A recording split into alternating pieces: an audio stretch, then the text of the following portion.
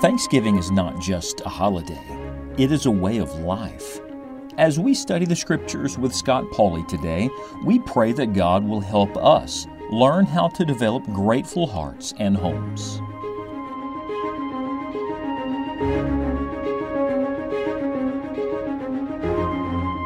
I was trying desperately to explain to a young man on an airplane years ago about my faith, about the Lord Jesus, about the truth of salvation, and frankly, I was getting nowhere. Oh, he was asking questions, and he was giving his arguments, and he was debating. And he said to me, "I don't even know that there is a God."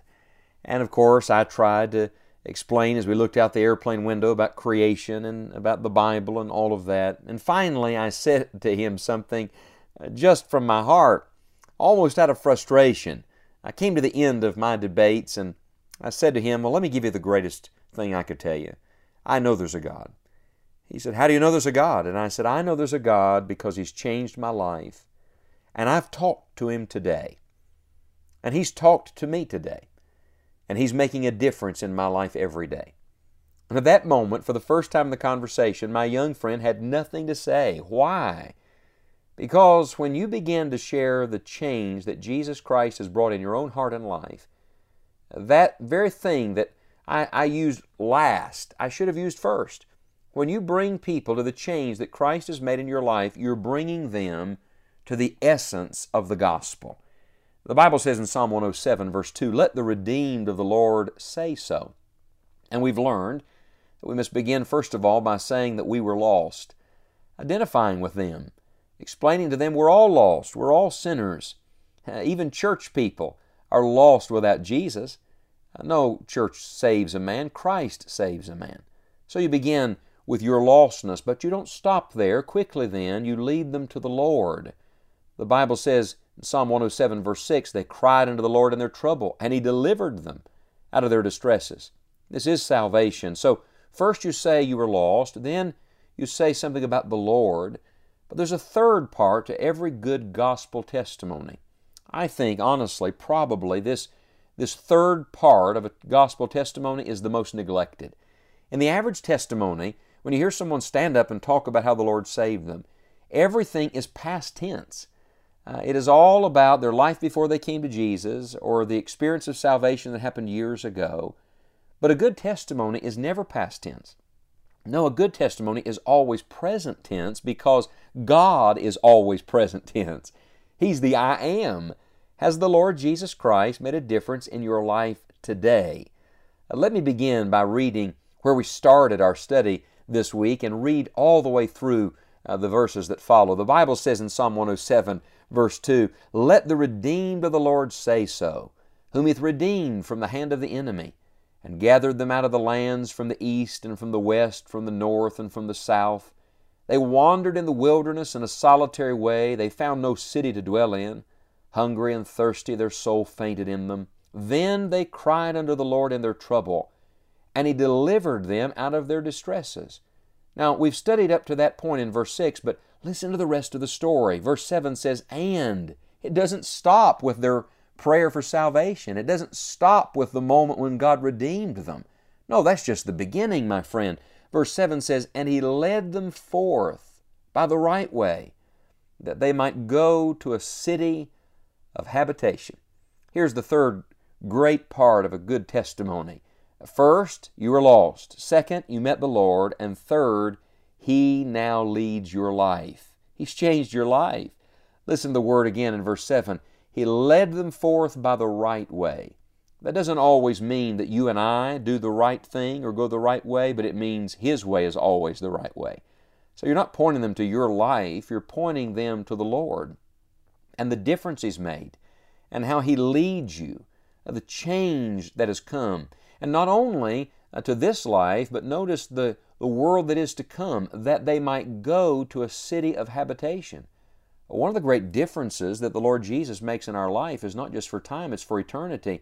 It is certainly now He is with us and we have eternal life now, but now I have hope for eternity. I know when I leave this world where I'm going when I die. Let the redeemed of the Lord say so.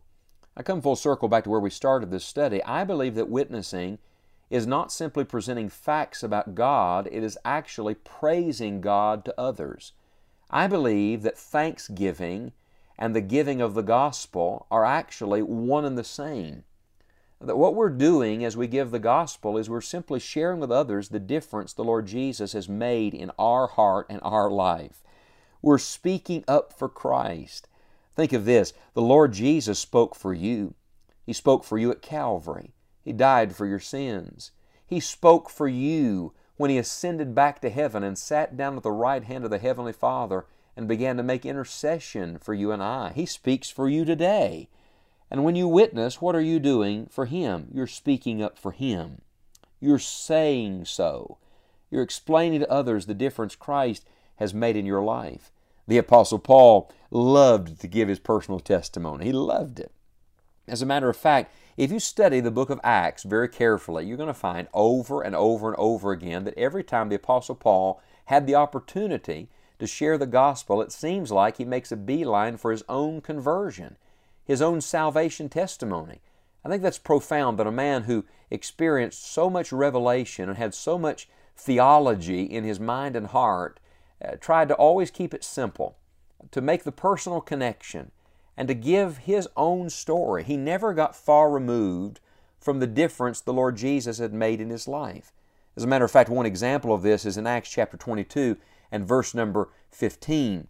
Now, the Bible says in Acts 22:15 that God said to him, "Thou shalt be His witness unto all men of what thou hast seen and heard." Now, that's interesting. What is a good witness? It's just simply sharing what you have seen and heard. As a matter of fact, the Lord Jesus said to him, "You're going to go and you're going to share your testimony concerning me." That's powerful.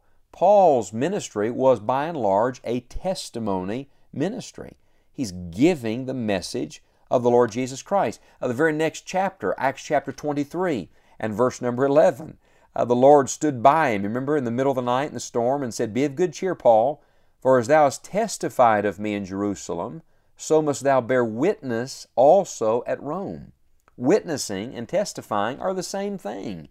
They're to be done everywhere with those that we meet, everywhere we go. And none of us ever grows beyond giving our testimony. If the Apostle Paul didn't go beyond giving his testimony, then you and I certainly shouldn't. Look, it doesn't matter how long you've been saved or how much Bible you know, how many things you can talk about, you never get away from the cross of the Lord Jesus Christ. So let me just ask you, do you have a testimony ministry? I didn't ask, do you have a preaching ministry? Do you have a singing ministry? Do you have a ministry of helps? I asked, do you have a testimony ministry? Because this is a ministry that every believer should have. Charles Haddon Spurgeon, the Prince of Preachers, who more of his recorded sermons are given in book form than any preacher in history. Think of that. Did you know that as you read his pulpit sermons, over 300 times he gives his personal story of salvation? It's almost like it was one of his favorite things to share. May I tell you, it should be your favorite thing to share today as well. Tell them you were lost. Tell them you met the Lord. Tell them He changed your life. Let the redeemed of the Lord say so.